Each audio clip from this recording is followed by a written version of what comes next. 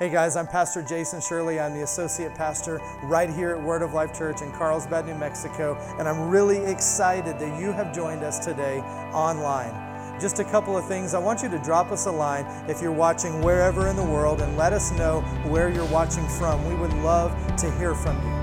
Second, if you want to partner with us today in a financial way, then you can give by texting 84321 and just text your amount, or you can go to our website, wolcarlsbad.com, and you can click the Give tab and give that way. The last thing today is that if you have any needs or anything like that we can partner with you on, then drop us a line and send us that, and we're going to partner with you in prayer. I believe today is going to be a wonderful day. I want you to open up your heart to receive from the Word of God today, and always remember that God is madly in love with you. Let's get to the service.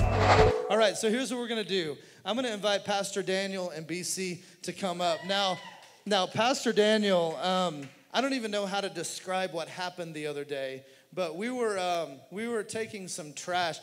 Because I have the microphone and it takes you a while to get up here, I get to say what I want.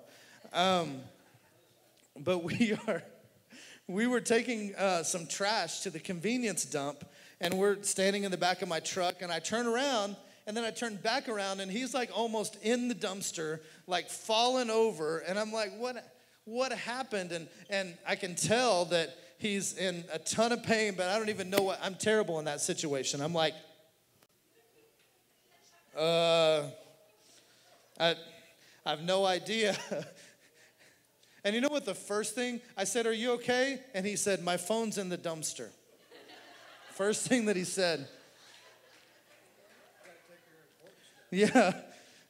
So I helped him up a little bit, but I didn't even know what had happened at that point, and helped him up a little bit. Not all heroes wear capes, and so I jumped in the dumpster and got his phone, and finished unloading the truck by myself. So, anyway, but we believe in a big God, amen?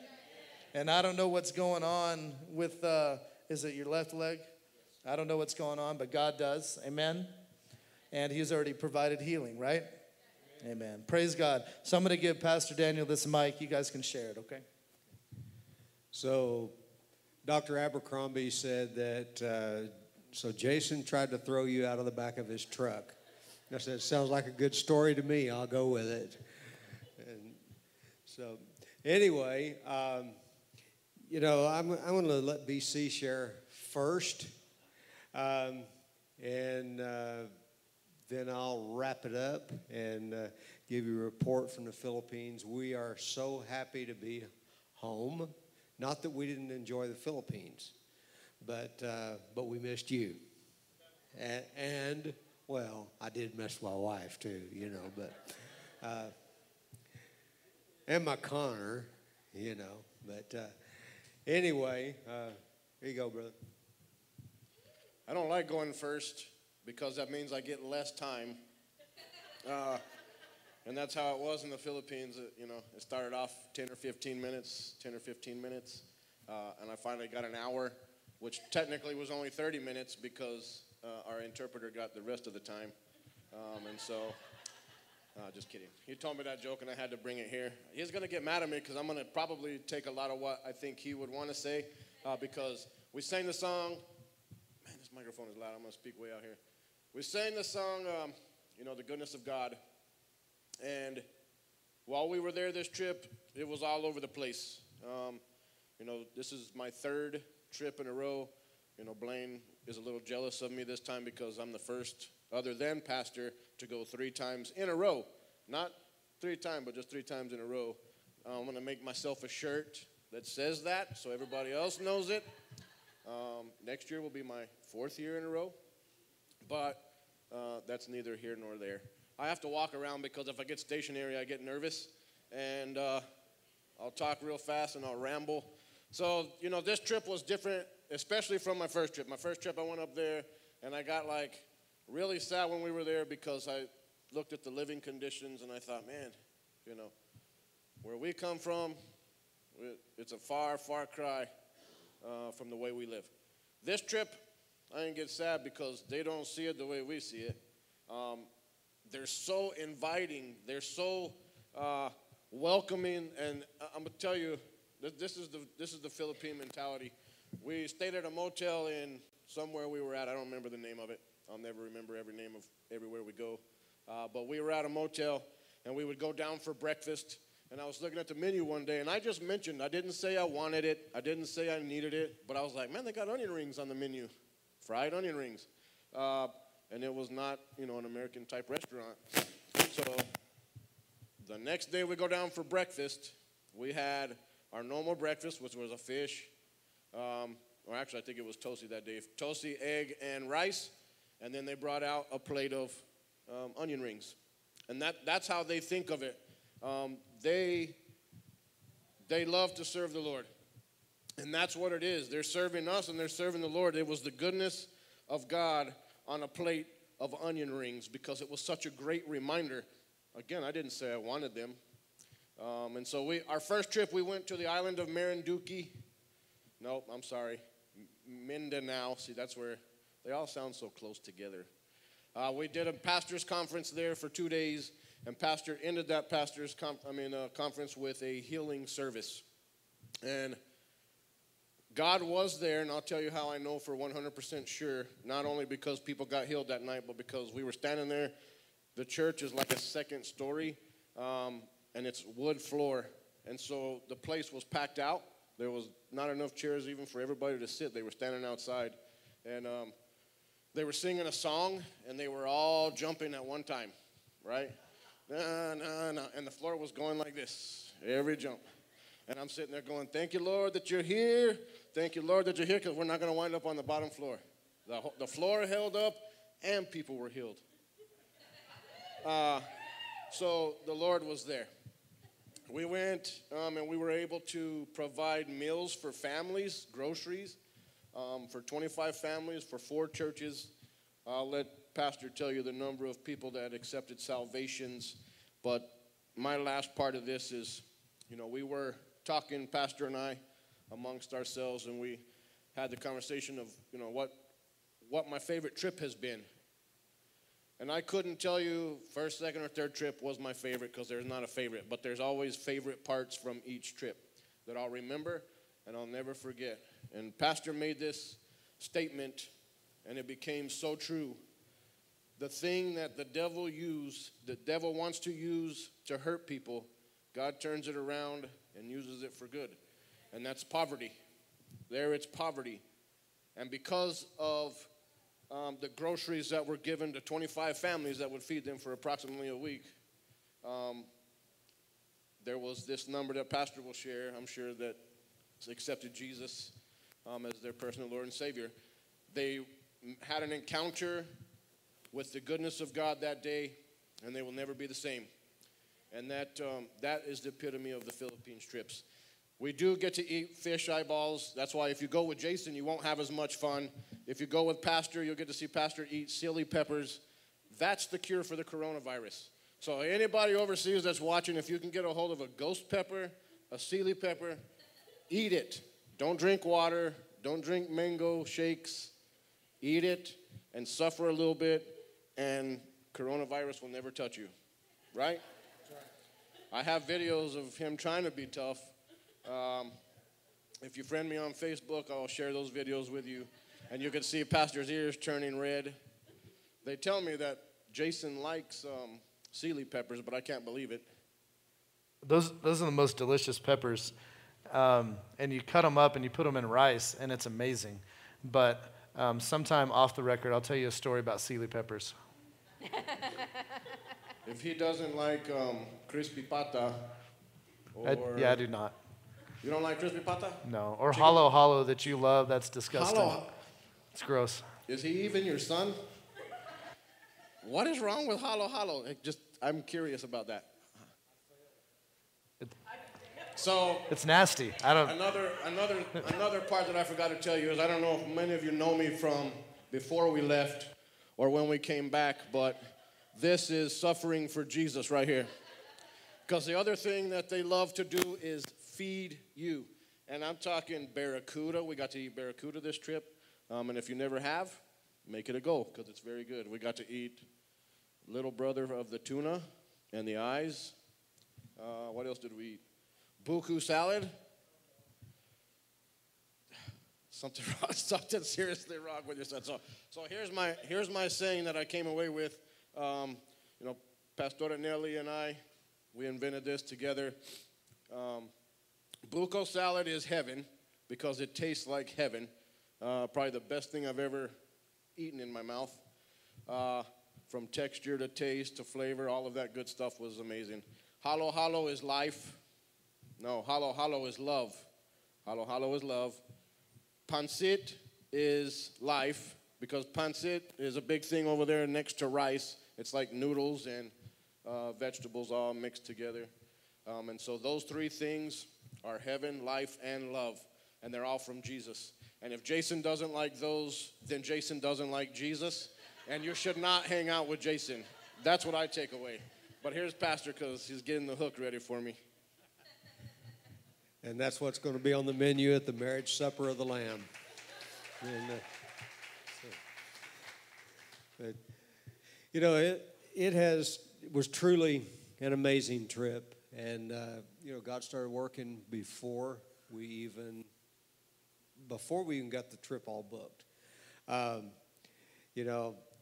I booked, typically, I like to fly out of Roswell, American Airlines, and for some reason, Hobbs was the cheaper ticket on United this time. Well, American routes through Hong Kong, and United routes through Guam and Honolulu and Manila, so we avoid Hong Kong completely. And you say, well, Pastor, were you afraid of the coronavirus? No, that's not the point. The point is that flights to Hong Kong were being canceled. And so I had no idea. This was before anybody started talking about coronavirus. And I'm just looking for the best airfare. And we got airfare through Guam, Honolulu, Manila. By the way, the longest we spent in Honolulu was 2 hours and a half. So no, we didn't go on a Hawaiian vacation. But not that that's a bad idea, but anyway, that's God working things out when we didn't even know something needed to be worked out, and took care of that. I've been on trips where a flight got canceled, and it's a mess trying to straighten everything out and get your bags where they're supposed to be at the right time, and all of that. I've done that. Don't really want to do it again. And so, but anyway, God took care of that for us without us even knowing that it needed to be taken care of. And so we got to the Philippines, and we have been, for the last 2 years, we have gone to Mindanao Island and done a pastor's conference down there. And I got to tell you that there are pastors down there that are starving for some teaching and some encouragement, and they just soak in everything. BC talking about the floor. It was like a trampoline, even though it was a wood floor. And so, but it was bouncing up and down. But, we got to minister for 2 solid days to primarily pastors, not exclusively, but primarily pastors that were there. And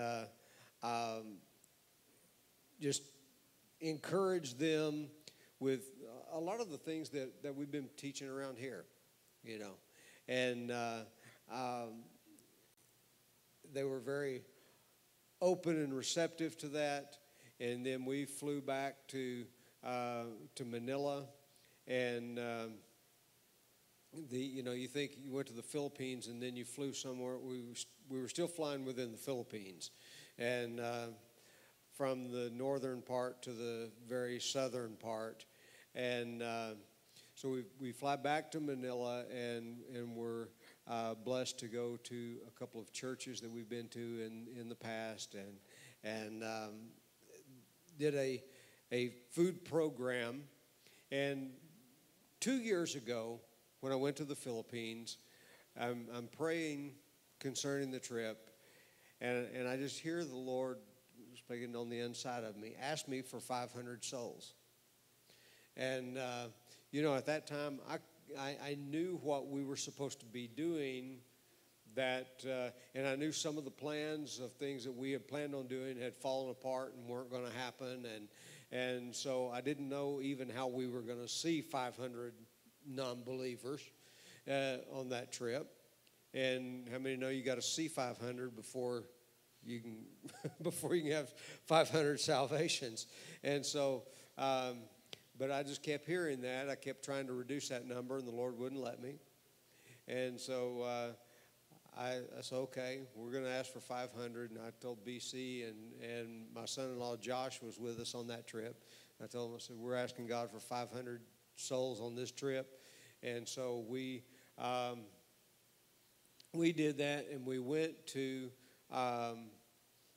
Mahihai, to the Asia Center for Biblical Studies. And some of the stuff that we had done in the past there was not going to work out that trip. And they said, okay, on this day, we're going to go to a school. And they've allowed us to come in and share the gospel in this school. And, I think it was elementary up through middle school. But we went there, and we had about 480 of those 500 salvations right there in that school that day. And the entire student body was there. And so this year, I'm praying and asking God, Lord, what do I need to ask you for on this trip?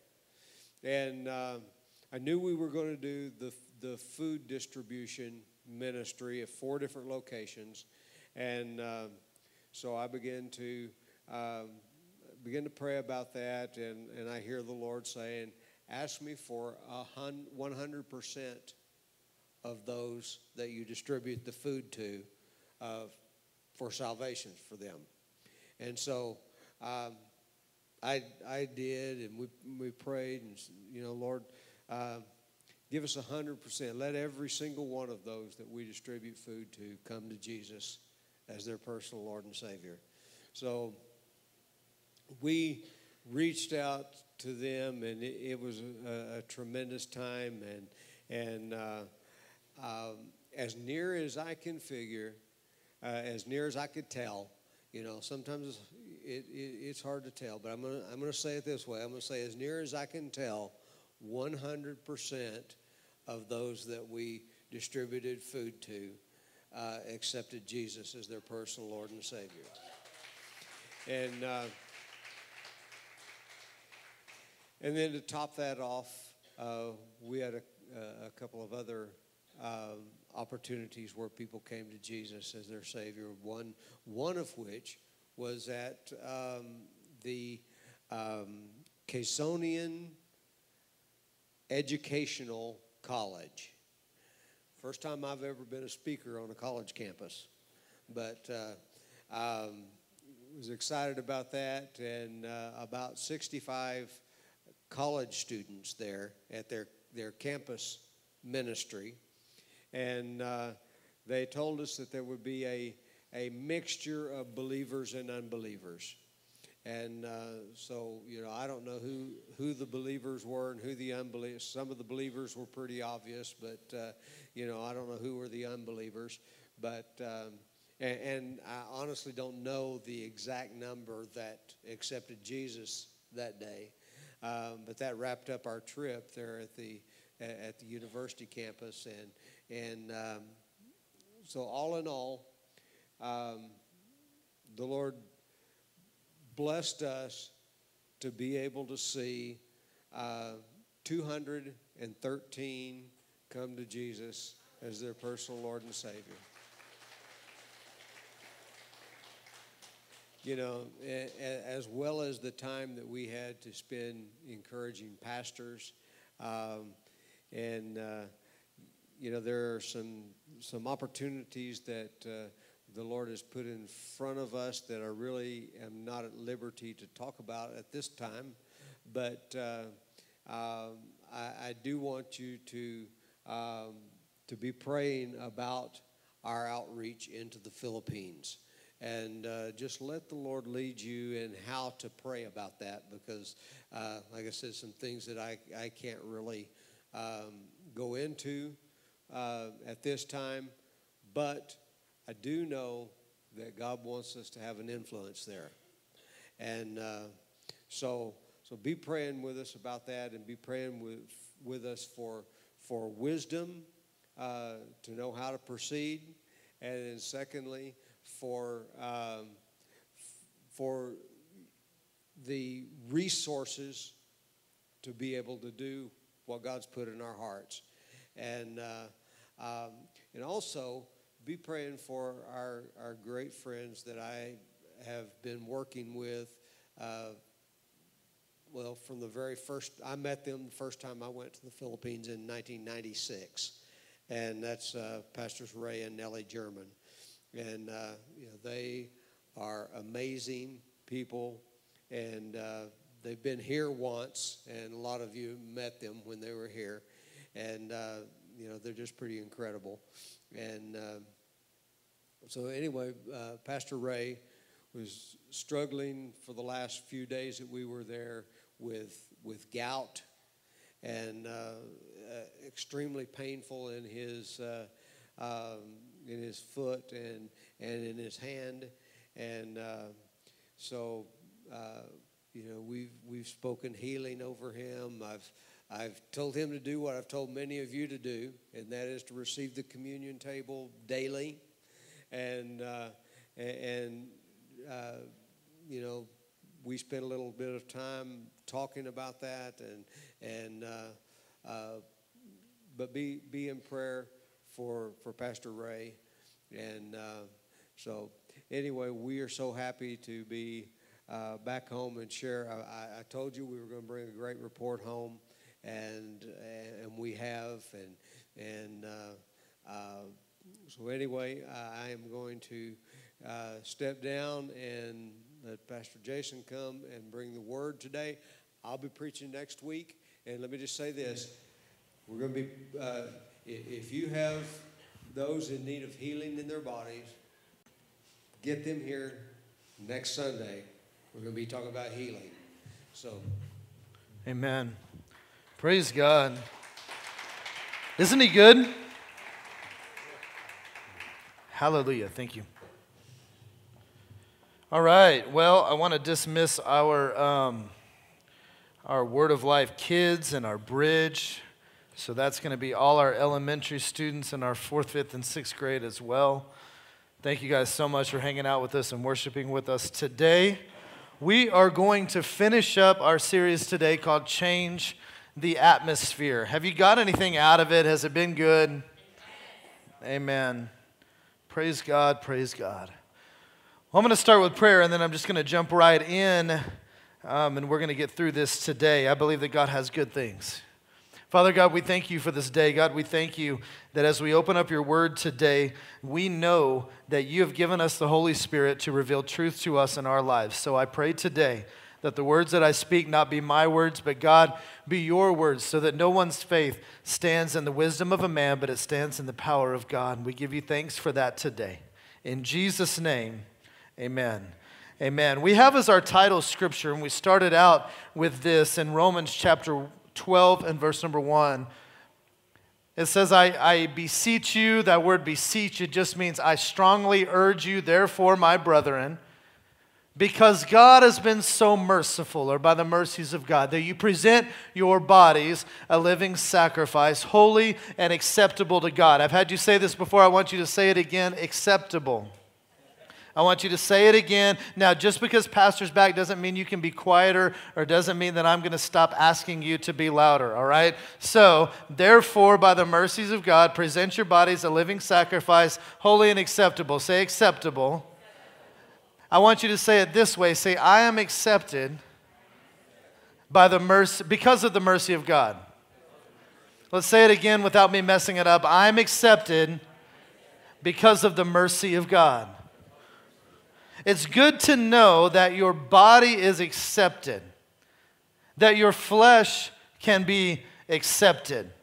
And we have this idea sometimes, and if you haven't been around church for very long, then maybe you don't have this stigma, and I'm really glad that you don't. But for some of us that have been around church for a really long time, we tend to throw things off onto the flesh. And we say, well, that's my flesh, and that's not my spirit. And we get that from the scripture and the teaching that we are a person, but we have three parts: a spirit, a soul, and a body, just like God is three parts, or the Trinity, meaning the Father, the Son, and the Holy Spirit. And so when we talk about the Spirit, we're talking about something that has been recreated in the image of God. It's the most inward part of the man. And our soul is our mind, our will, our emotions, and then our body or our flesh is what we deal with every day. It's what we see. It's what you come in contact with somebody else.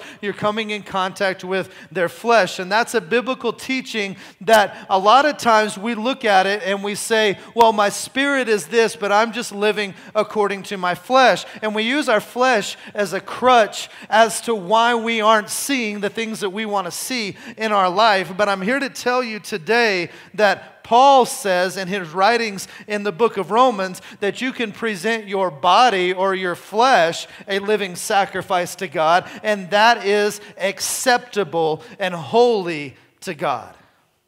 That we don't need to use our flesh as a crutch.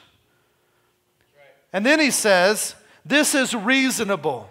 This is our reasonable service. Now that word reasonable, when we look at it in the original text of the Bible was written in Hebrew and Greek and a little bit of Aramaic as far as the original languages go.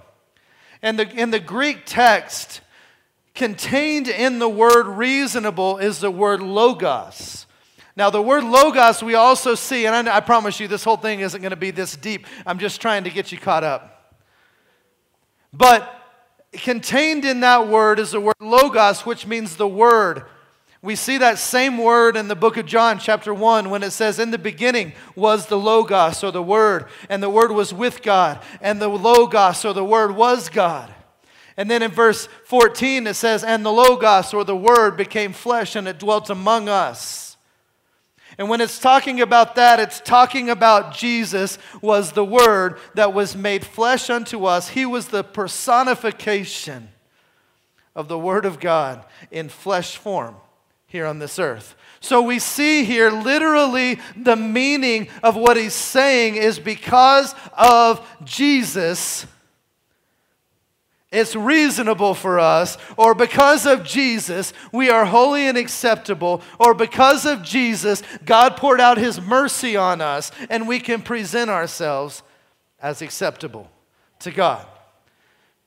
Verse 2, it says, do not be conformed to the world, or don't do things the way this age says that you should do them. Don't do things the way that the pattern of this world or this era says that we should do things. But it says be transformed or go through a metamorphosis process. Everything that you need to be transformed into the image of God is on the inside of you when you said, Jesus, come into my life. It's already in you. Be transformed by changing the way you think. Have a renovation of your mind. You do that, you can prove what is the good and what is, this is the second time, say acceptable. Say it again, acceptable. The second time he says you can prove what is the acceptable. The first time you understand that you are acceptable to God. It doesn't matter what anyone else in this room or outside of these walls thinks. You understand that you're accepted by God. The second time, everybody can see it. You begin to change the way you think. You begin to be transformed. You begin to change your atmosphere. Then you can prove that you're acceptable. Amen? And I'm going to show you that in John chapter 11 here in a little bit. You may prove what is a good, acceptable, and perfect will of God. I believe this, that a lot of times we look around and we think that God should change our situation.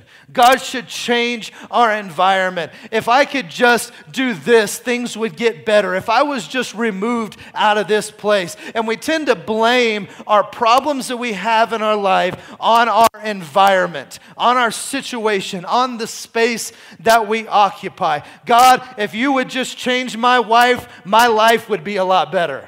Right? God, if you would just make her listen to me.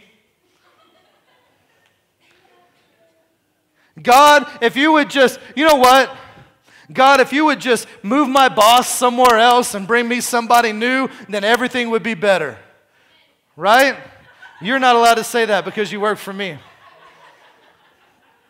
There's always a joker in the crowd, right? So we look at this and we think, man, my environment needs to change. My situation needs to change. If I could just have this, if I could just have that, man, I just need to find the perfect man in my life. And if I can find the perfect man, then all of my problems will be taken care of. But until you begin to change your mind, until you begin to renew your mind to the things of God, until you begin to adjust those things, changing your boss is not going to matter. Changing your relationship is not going to matter because it's going to be the same cycle over and over again. You're looking for a sugar daddy, but you need to understand that God is the one that provides for your needs, not the one that bought you a drink last night and you thought looked really good.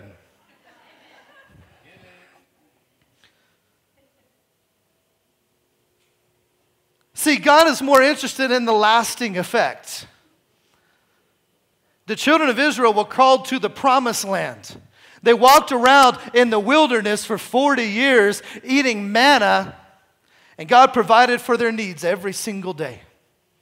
But the best that God had for them was not the manna. It was the promised land. But they couldn't go into a promised land until they had a change of mindset. It took a change of regime. It took a new era to come in to say, we're going to cross over from this place into the new place. We're going to go through the Jordan River. We're going to allow God to descend on us. Not us lay out, God, you need to do 1, 2, 3, and my life will be better. We need to start changing our atmosphere. God will always sustain you, but your blessing's not in the manna, it's in the promised land. So then we talked last week in Luke chapter 5. And we see this picture of Jesus walking up to these fishermen who have fished all night and they were cleaning their nets. And Jesus walks up to them and he says, hey, can I borrow your boat for a little bit? And I see this as a really interesting picture. Because I don't know about you, but after I've worked a really long day, I don't want to answer the phone again. My day is over. I don't want to return that text message. I'm certainly not looking at my email. But Jesus walks up to Peter, who's cleaning his nets, and he said, hey, can I borrow your boat? And it's really interesting because Peter doesn't look at him and say, you know what, I'm kind of wrapping up for the day. I've had a really long day. No offense, man, but come and see me tomorrow and we'll do whatever you need. But for tonight, I'm just going to go home. I'm going to grab a Little Caesar's pizza on the way home. I'm going to throw my feet up and I'm going to rest. But instead, he says, no, whatever you need, I'm going to do it. So he goes out and he says, let's take the boat out a little bit. And Jesus teaches the people. And when they were finished, Jesus was finished teaching the people. He says, why don't you throw your boat out a little further into the deeper things, and I'm going to show you something. Launch out into the deep. Let your nets down. This is what the scripture says. And Simon Peter answered, and he said unto him, Master, look, we've toiled all night. We've worked really hard, and we've taken in nothing. But nevertheless, at your word. So if we're going to change our atmosphere, the first thing that we can learn from this story, number one, and we have this as a graphic, number one, changing the atmosphere requires you to obey in spite of what you think will or won't work. Changing the atmosphere. See, we have this idea of what's going to work for us. We have this idea of this is how we need to do things. And how many know that even when you're in the midst of a really hard situation, you still have a plan? If I would just do this, I'm in a financial situation. Well, you know what I need to do? I can get out of this financial situation, but what I need to do is I just need to make sure that I'm not eating out so much. And if I can just cut back on that, then I'm going to be all right. All I need to do, but how many times are we saying the same thing for years and years and years and nothing ever changes? Well, I know what I need to do, I just don't do it. Well, how about getting the mind of God on it and obeying and stop? I don't have any money to tithe, but I just need to stop going to McDonald's. That's my problem. I stop every single day at Brewer on the way to work, and I get a burrito and a Monster. If I'll stop doing that, then all my problems will go away. But what we don't understand is that God is giving us a way that activates the supernatural in our life. And if we really want to change the atmosphere, we'll obey in spite of what we think will or won't work. But we trust Him. He says, nevertheless, at your word, I'm going to let down my net. And when they had done this, they enclosed a great multitude of fish, and their nets began to break. Number two, he says they beckoned their partners, which were in the other ship, that they should come and help them. This part of this story revolutionized my life.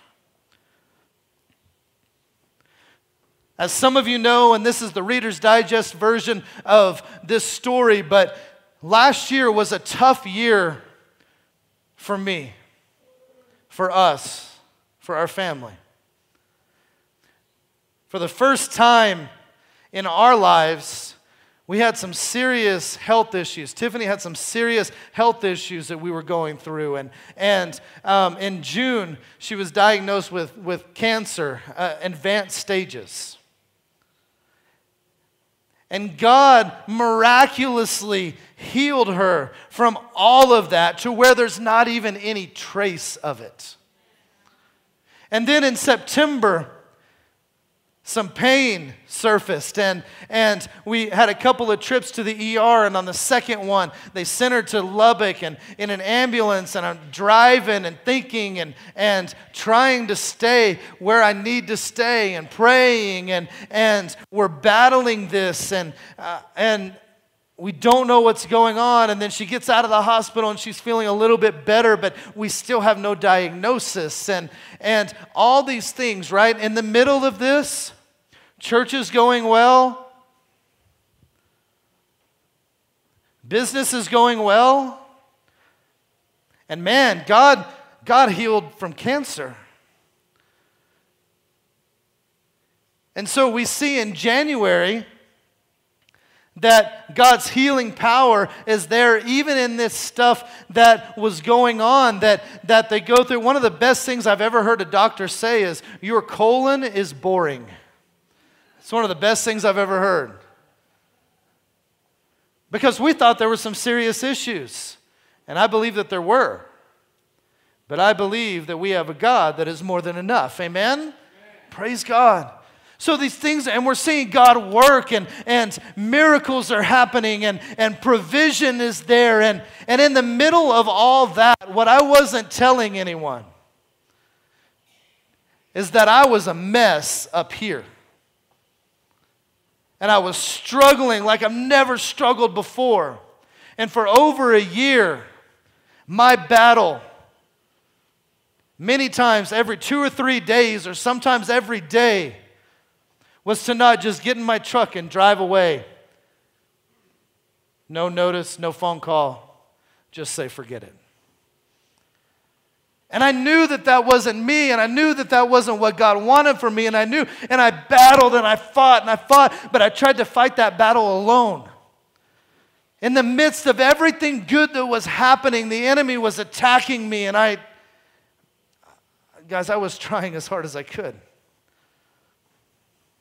And I'd have times that were really good, and times that weren't. The last week of 2019, Tiffany and I were driving around, and I broke down, and I said, look, this is where I'm at. As good as I could share it, and it was a blubbering mess. But I said, I've got to have some help. And then God opened up a path, and we're on the right road now.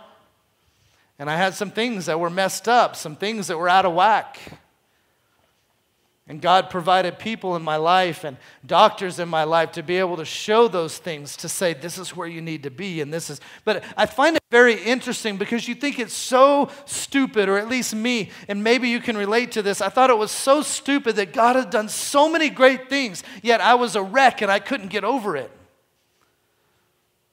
But I see right here, and I say that this changed my life because I see with these disciples, in that moment, that they let down their nets. Man, they had prayed for this. They had fished all night and caught nothing. This was their livelihood, and the power of God brought a miracle to them. And in the middle of the miracle, at that moment, they're trying to pull up these nets. And they're thinking, man, that's a lot of fish. And these nets are starting to break. And we're going to sink. And I'm going to lose everything. And they begin to get scared. But then they called out to people to help them. And they came over and they began to help. And everything was all right. If you want your atmosphere to change, number 2, you have to present yourself as vulnerable in order to reach. That's supposed to say in, it's not text form. Do you get, that was a good joke. And there wasn't even a peep there. Maybe you guys were just so into the moment. I don't believe it. But change requires you to present yourself as vulnerable in order to, that's what it should say, reach potential. Present yourself as vulnerable. Man, it looks like everything is going great, but these disciples, they weren't disciples yet. These fishermen, they had to present themselves as vulnerable in order to reach potential. Vulnerability is scary, you guys. Present yourself as vulnerable. It says, and when they came, it filled both ships. You know what I love about this? That these guys came over to help, and they were blessed too. They came over to help, and they were blessed. He goes on, and he says, here's what I want you to do. I want you to leave those nets, and I want you to follow me. And it says, they forsook all, and they followed him. The third step to changing your atmosphere is you can never look back. Changing your atmosphere requires you to never look back. So let's get into today.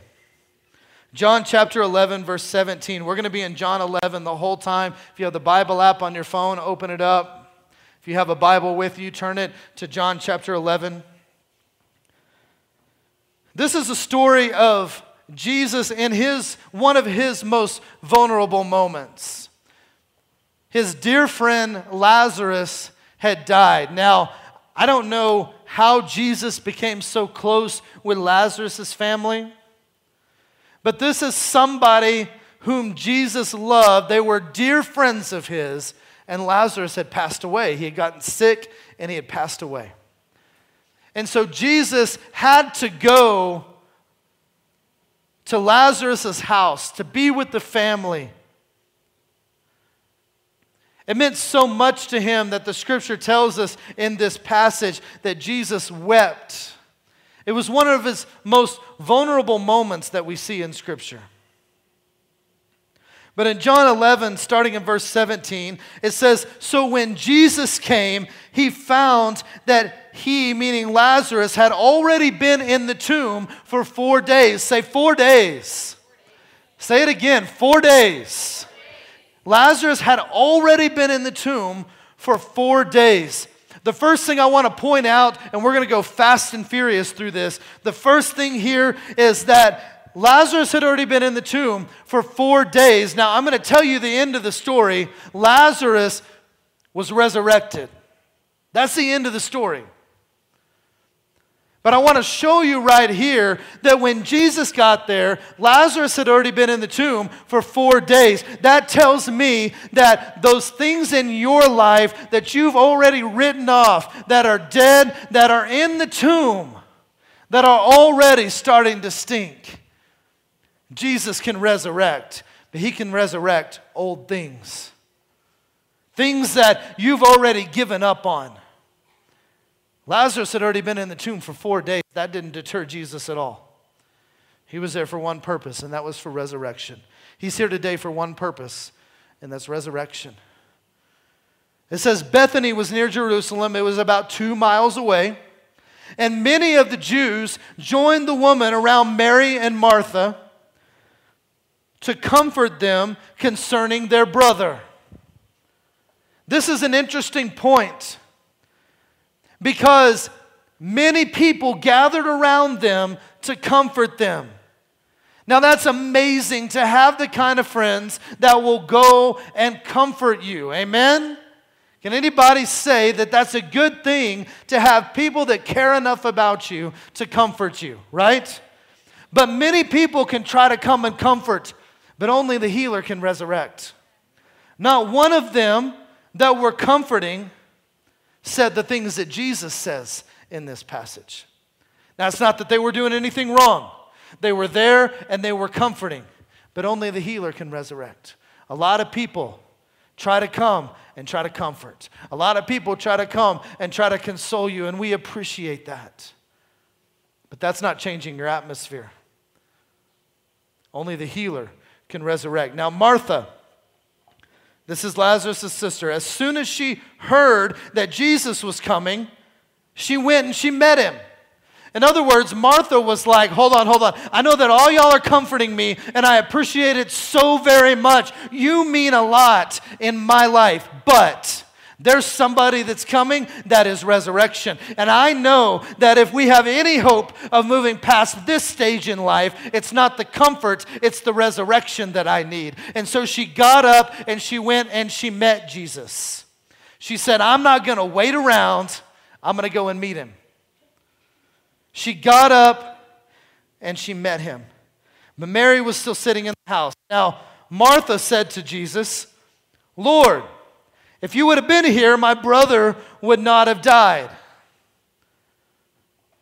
If you would have been here, my brother would not have died. I think that so many of us are like Martha. I get this picture because so many of us, when we're going through a situation in our life, when we're going through a struggle, we're going through a hard time, yeah, we love God and we want to follow him, but we still have that little bit right there, and the enemy wants nothing more than for you to blame God for your situation. And so Martha gets up, she goes and meets Jesus, but the first thing that she said to him is, if you would have been here, he wouldn't have died. How many times do we look at our situation and you say, God, if you would have worked, I wouldn't be in this situation. Yeah, I'm coming to you for help, but you could have prevented it. How many times do we think that? Let's just be honest today. We don't have to be all churchy today. We don't have to be fake today. We can say that there are times in our life that we think, man, God, if you would have just been there, I wouldn't be asking you for help now because it would have been taken care of.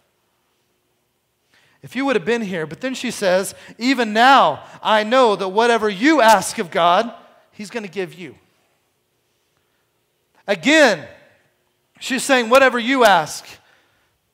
I know that that's on you. If you wanted to do it, then you could do it. And if you want to do it now, then you could do it. But that's on you, God. That's on you.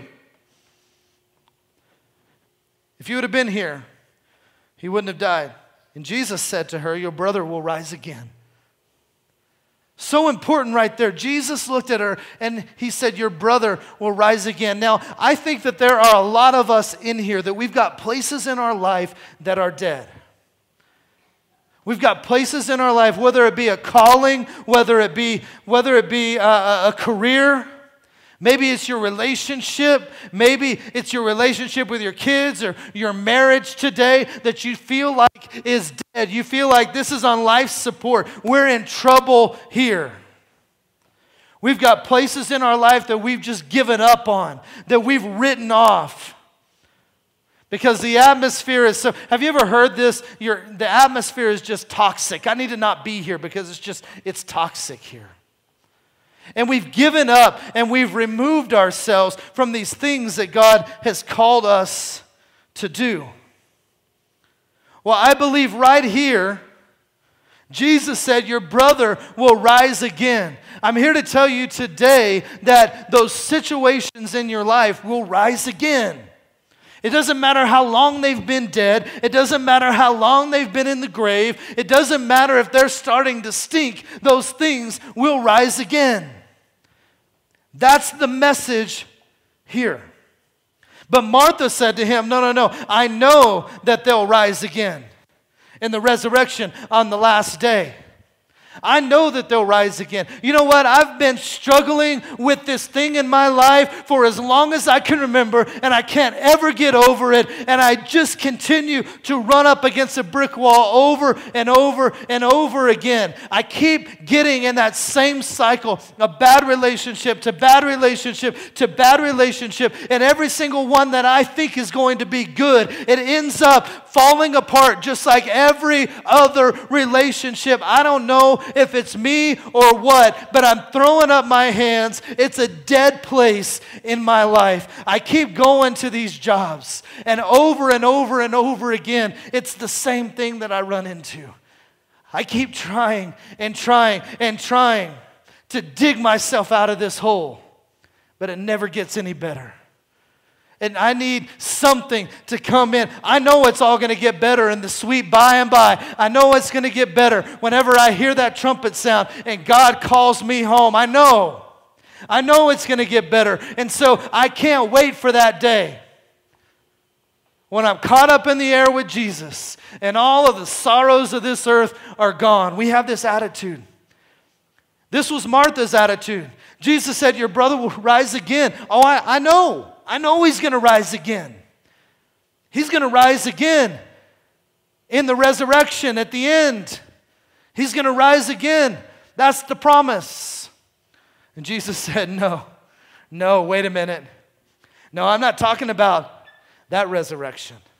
I'm not talking about at the end when the trumpet sounds. I'm not talking about that everything will be better when we finally get to heaven. That's not what I'm talking about. What I'm talking about today is that standing right here before you in your midst is resurrection. I am resurrection. Today, Jesus is saying, I am resurrection. I am the one who was and who is to come. I am the one who defeated death, hell, and the grave. I am the one whose finished work on the cross provided everything that you need to live successful in this life and in the life to come. I am resurrection, and I live on the inside of you, and I'm saying to you that those dead places are risen today in the name of Jesus. I am the resurrection. I am the life. I love this. He who believes in me, though he may die, he will live. You're like, no, I have some dead places in my life. It's okay, because if you believe in me, though you may die, you're going to live.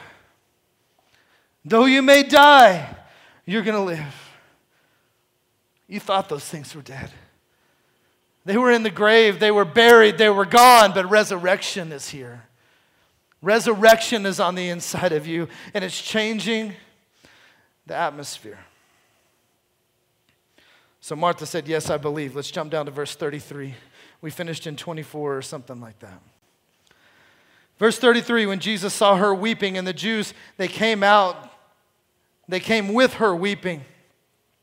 And he groaned in the spirit and was troubled, and He, meaning Jesus, he said, where have you laid him? Where have you laid him? I'm asking you today, those things that you thought were dead in your life, your marriage that you've given up on, your job that you thought was a dead end, I'm never going to get out of this cycle, those financial situations, where did you lay them? Where'd you lay them? Jesus says, where did you lay them? And he said to him, Lord, come and see. And then Jesus wept. And then the Jews said, see how he loved him? But then some of them said, I love this right here. Some of them said, could not this man who opened the eyes of the blind have kept this man from dying? I love how people are always going to talk, right? I mean, even right here, haters are going to hate. It's never going to stop. They hate it here. They're going to hate you. It's all right. Haters are going to hate. Potatoes are going to potate. It's just what happens, right? You guys. I have a Netflix special coming out soon. We're going to tell jokes. It's going to be so good, you guys. He said, could not this man who opened the eyes of the blind also have kept this man from dying? There's always going to be haters, but Jesus, he didn't even respond to him. I said last week or 2 weeks ago, or one of the times, I said the Bible says a lot in what it doesn't say. What it doesn't say is that when those people said that, Jesus perceived that they were hating on him and throwing shade on what he was trying to do, so he went over and he confronted them. It doesn't say that. It doesn't say Jesus saw that they were posting things, and so he posted passive-aggressive things towards them as well on his Instagram. It didn't say Jesus tweeted at haters. People trying to throw shade on me, but I know that I'm the resurrection, and I'm going to show them. Hashtag prove it. I don't know.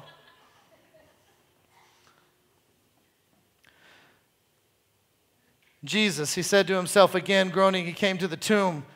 It was a cave, and the stone lay by it. And Jesus said, take away the stone. I want you to say that. Take away the stone. I want you to say it again. Take away the stone. And one more time for good measure, take away the stone. Anytime we see the word stone in the Bible, it's referring to symbolically the law. Now, what the law tells us consistently is that we're not good enough. The law tells us that we don't measure up. The law tells us that we'll never be a success because we haven't fulfilled X, Y, Z. The law tells us that because of our sins, we should be put to death. Jesus came and he fulfilled the law. The law shows us that we need Jesus. When we see right here, Jesus said, where did you lay him? And they go and they take it. See, they had buried the things that they thought were dead. Just like you and I, we bury the things that we thought were dead. I'm not even going to think about it anymore. I had this dream in my heart, and God had placed this dream inside of me. That I was going to be a light for him, and I was going to minister for him, and I was going to touch many people for him. But it hadn't happened yet. And I did so many things to sabotage that and to mess it up. And I'll never accomplish that in my life. And so I've buried it down deep where I never have to think about it again. And I know that it was because I didn't do these things. Because I didn't follow the plan of God. Because I got into that relationship that I know I shouldn't have. Because my temper went off and I got fired from that job that I was supposed to have. Because I haven't spent my money wisely. Because I haven't been involved in church the way I know that I should have been involved in church. So I'll never do that thing that God called for me to do. But that's okay. I'm just going to bury it here. I'm not going to think about it. I'm going to put all those reasons over in front of it. Never to be thought of again. But Jesus went up and he said, where did you lay it? That thing that you thought was dead, where'd you put it? Well, we put it over here. So let's go look at it. Oh, there's a stone in the way. There's a bunch of excuses and reasons as to why you think you don't measure up to that anymore. Move it out of the way. Move it out of the way. And then Martha comes up. She's like, dude, hold on a second. I'm starting to get freaked out here because you're about to uncover something that I was on the road to forgetting about. I was comfortable in my atmosphere. I was good where I was at. And I don't want to start uncovering those things again. She says, he's been in the tomb 4 days, man. He's starting to stink. I don't think we want to uncover that. That smell is going to be nasty. I don't want to uncover that. We look at those things, and when God starts to do a work in our life and we start to stir things up, then we start throwing up barriers and throwing up walls that I don't want to go there. No, I don't want to have that pain because I'm not going to measure up. I've failed over and over and over again, and I'm not willing to do it again.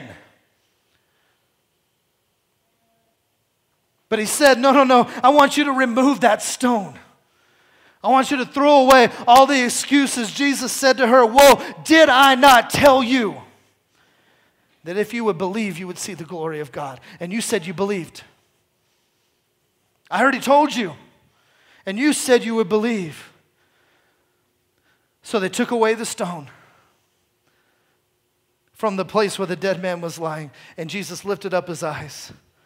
He said, Father, I thank you that you've heard me.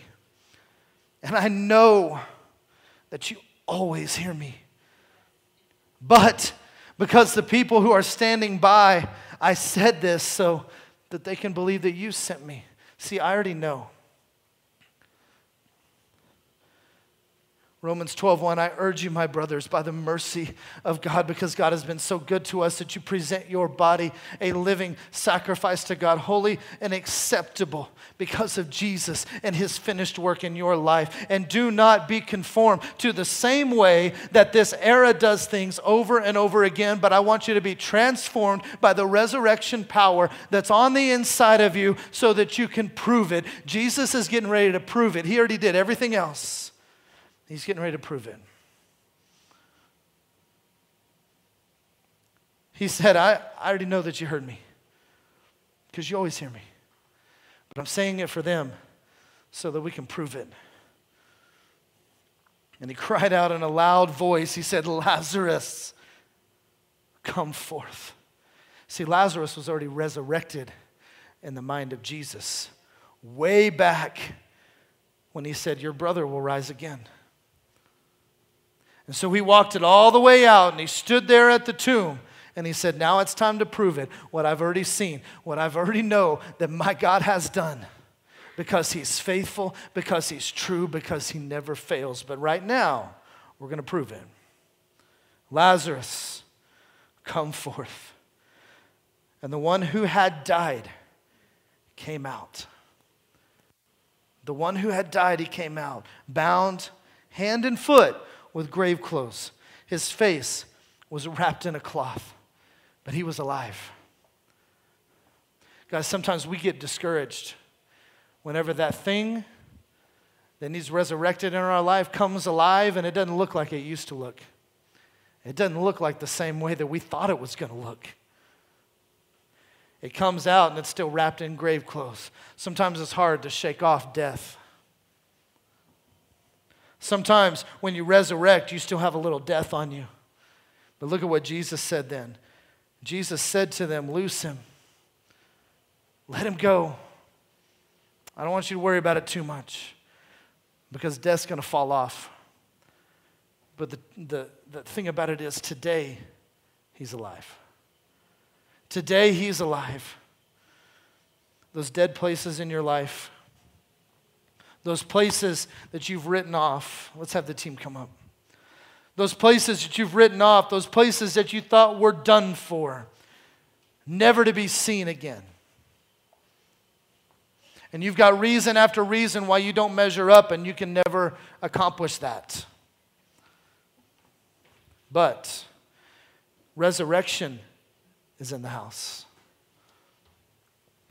And those areas he's calling forth to come out of the grave. And I don't want you to get discouraged. We're going to pray in a minute, And we're going to bring some stuff out of the grave. I feel a very strong anointing this morning for callings, purpose, things that God has planted in your heart that you've even now started to dismiss and say, no, that wasn't really God, because it hadn't happened. If it was God, it happened. There's been a lot of condemnation. I've put myself in these positions. And because of that, I don't even think that's a thing anymore. So you never question whether or not God loves you, and you've never questioned whether or not you're saved and you're going to heaven. But you feel like there's some things that God has called you to that ship has sailed. So I'm just going to be in the here and now, and I'm going to do as good as I can. But God hasn't called you to just do as good as you can. He's called you to supernatural. I'm here to tell you today that the stone has been rolled away. And resurrection is in you. And we've got to change the way we think and renew our mind to one of resurrection. We've got to renew our mind to one of grace.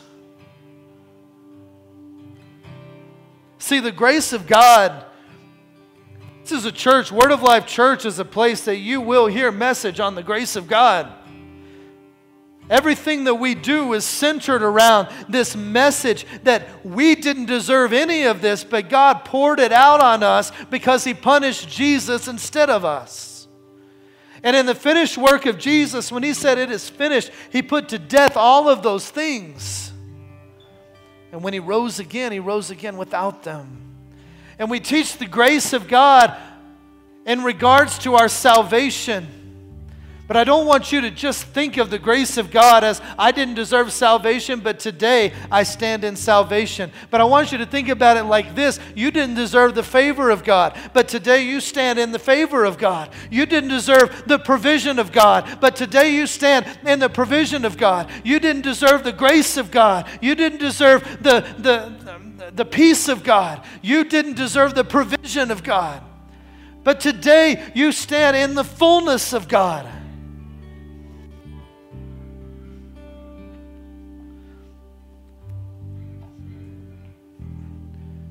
And today, your mouth, as part of your flesh, is holy and acceptable. Today, your hands are holy and acceptable. Today, your feet are holy and acceptable.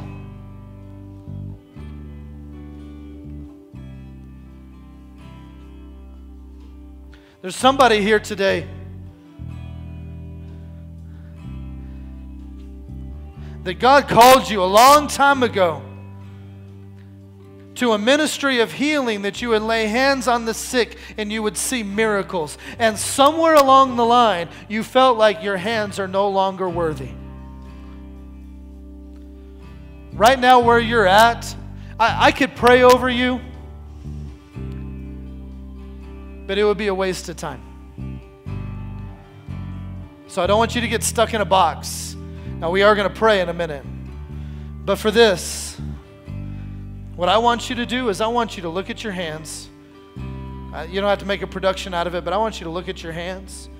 The ones that God has called to use to lay hands on the sick and to bring about healing. I want you to look at your hands and I want you to say, these hands are holy and acceptable. Now, today, you might not even believe that. That's okay. You're going to start declaring it out of your mouth, and God is going to begin to reveal to you that these hands are holy and acceptable to Him. That is not because of you. It's because of Jesus. These hands are holy and acceptable.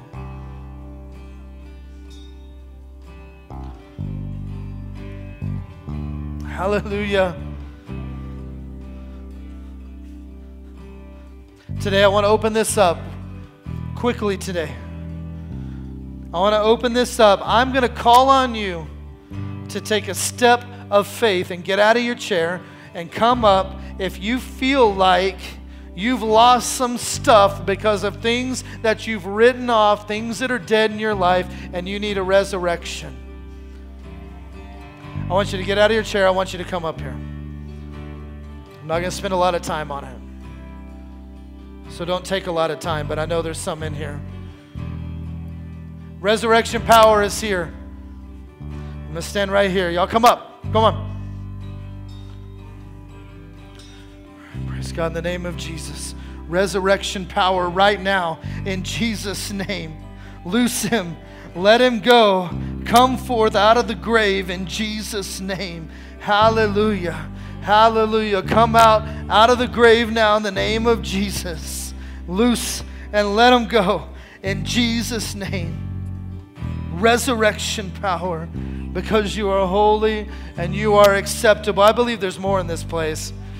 I'm not one to belabor the point, you guys. You know that. Maybe you don't, but I believe there's more in this place. I'm going to give another second. I don't want to let it go. Hallelujah. Praise God. Praise God. Resurrection power in the name of Jesus. Hallelujah. Loose and let him go in Jesus' name. Hallelujah. Come out of the grave. Come out of the grave now in Jesus' name. Hallelujah. Hallelujah.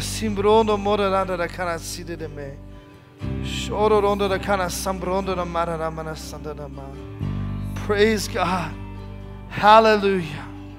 Hallelujah. I speak life to those dead places. If you're here today, you've never received Jesus as your Lord and Savior, I want to invite you to do that today. See, I believe that the most valuable message in the history of mankind is that Jesus Christ came to this earth. He loved us so much that he gave his life and he died for you and I so that we could live. And the only thing that we have to do is believe that he is the Son of God, that he died for us and rose again, and we confess with our mouth that he is our Lord, or we say, Jesus, I believe that your way is better than mine, and I invite you or give you permission to come in and change me. So if that's you today and you've never said that prayer, I want to lead you in it today. If you're watching online, I want to lead you in this prayer today. You guys say this after me, and I'm going to invite everybody in here and watching online to say this with us as a show of support to those who haven't. Say this, say, Jesus, I believe that you're God's Son. I believe that you died for me, and I believe that you rose again. And I ask you to come into my life to help me and to change me. And I give my life to you. In Jesus' name, amen. Thank you once again for joining us today online. We value you and we want to hear from you. If you made a decision for Christ today, you can select I Choose Jesus on our website, and we've got a couple videos for you to watch so that you can get started on your walk with God. We've also got a free ebook that you can download right from our website called I Choose Jesus, and I want to encourage you to do that. Once again, thank you for joining us, and remember that God is madly in love